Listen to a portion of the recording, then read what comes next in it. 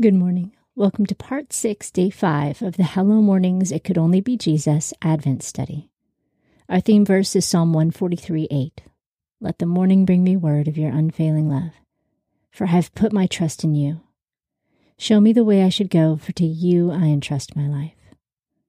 Today's reading is from Matthew 2:19 through 23, Luke 2:39 through 40, and Isaiah 53:3. But when Herod was dead, behold, an angel of the Lord appeared in a dream to Joseph in Egypt, saying, Arise and take the young child and his mother, and go into the land of Israel, for those who sought the young child's life are dead. He arose and took the young child and his mother, and came into the land of Israel. But when he heard that Archelaus was reigning over Judea in the place of his father Herod, he was afraid to go there. Being warned in a dream, he withdrew into the region of Galilee, and came and lived in a city called Nazareth, that it might be fulfilled which was spoken through the prophets. He will be called a Nazarene. Luke 2:39 through 40. When they had accomplished all the things that were according to the law of the Lord, they returned to Galilee, to their own city, Nazareth. The child was growing and was becoming strong in spirit, filled with wisdom, and the grace of God was upon him. Isaiah 53:3. He was despised and rejected by men, a man of suffering and acquainted with disease. He was despised as one from whom men hide their face, and we didn't respect him.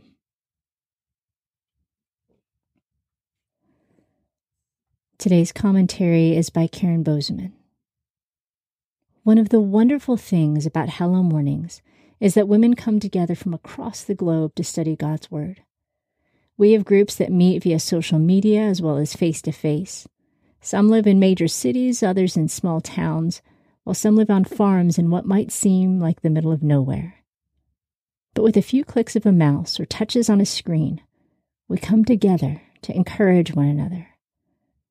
God's presence spans the globe as we study His Word. He is in our midst regardless of our location. God is omnipresent, never limited by geography. Today's reading reinforces that He always knows where we are.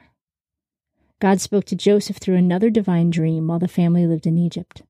Once again, Joseph carefully followed God's directive for his family with quiet strength and wisdom. Herod had died, but instead of returning to Bethlehem, God directed Joseph to take his family to Nazareth. Without question, Joseph obeyed. Going to Nazareth couldn't have been on Joseph's list of best places to raise a family. It was an insignificant, obscure city without a good reputation. In fact, people looked down on Nazarenes. See John 1:46 and 7:52. By sending this family to Nazareth, God demonstrated how His hand of protection was still on His Son regardless of where He lived, just like it is with you and me. Jesus could grow and mature in anonymity where no ruler would threaten His life. Being in Nazareth was part of God's plan for His Son. During His earthly ministry, Jesus would be shunned and looked down on. Isaiah 53:3b states, He was despised and we held Him in low esteem.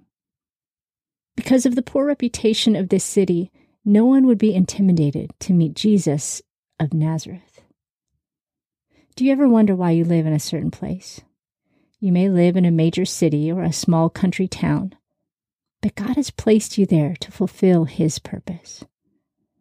Have you encountered social barriers and prejudices due to your address? Pray that God will make your home a safe place for all who cross your threshold. He is always in your midst. As we bring our study to a close, reach out to those in your Hello Mornings group or Bible study. Tell each woman how glad you are that you've been on this journey through the Word with them. Encourage someone today.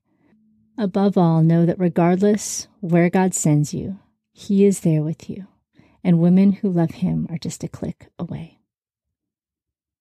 Today's key verse is Matthew 2:23. And he went and lived in a city called Nazareth, so that what was spoken by the prophets might be fulfilled, that he would be called a Nazarene. Today's reflection steps are: 1. Research the meaning of Nazareth at BibleHub.com. What does this reveal to you?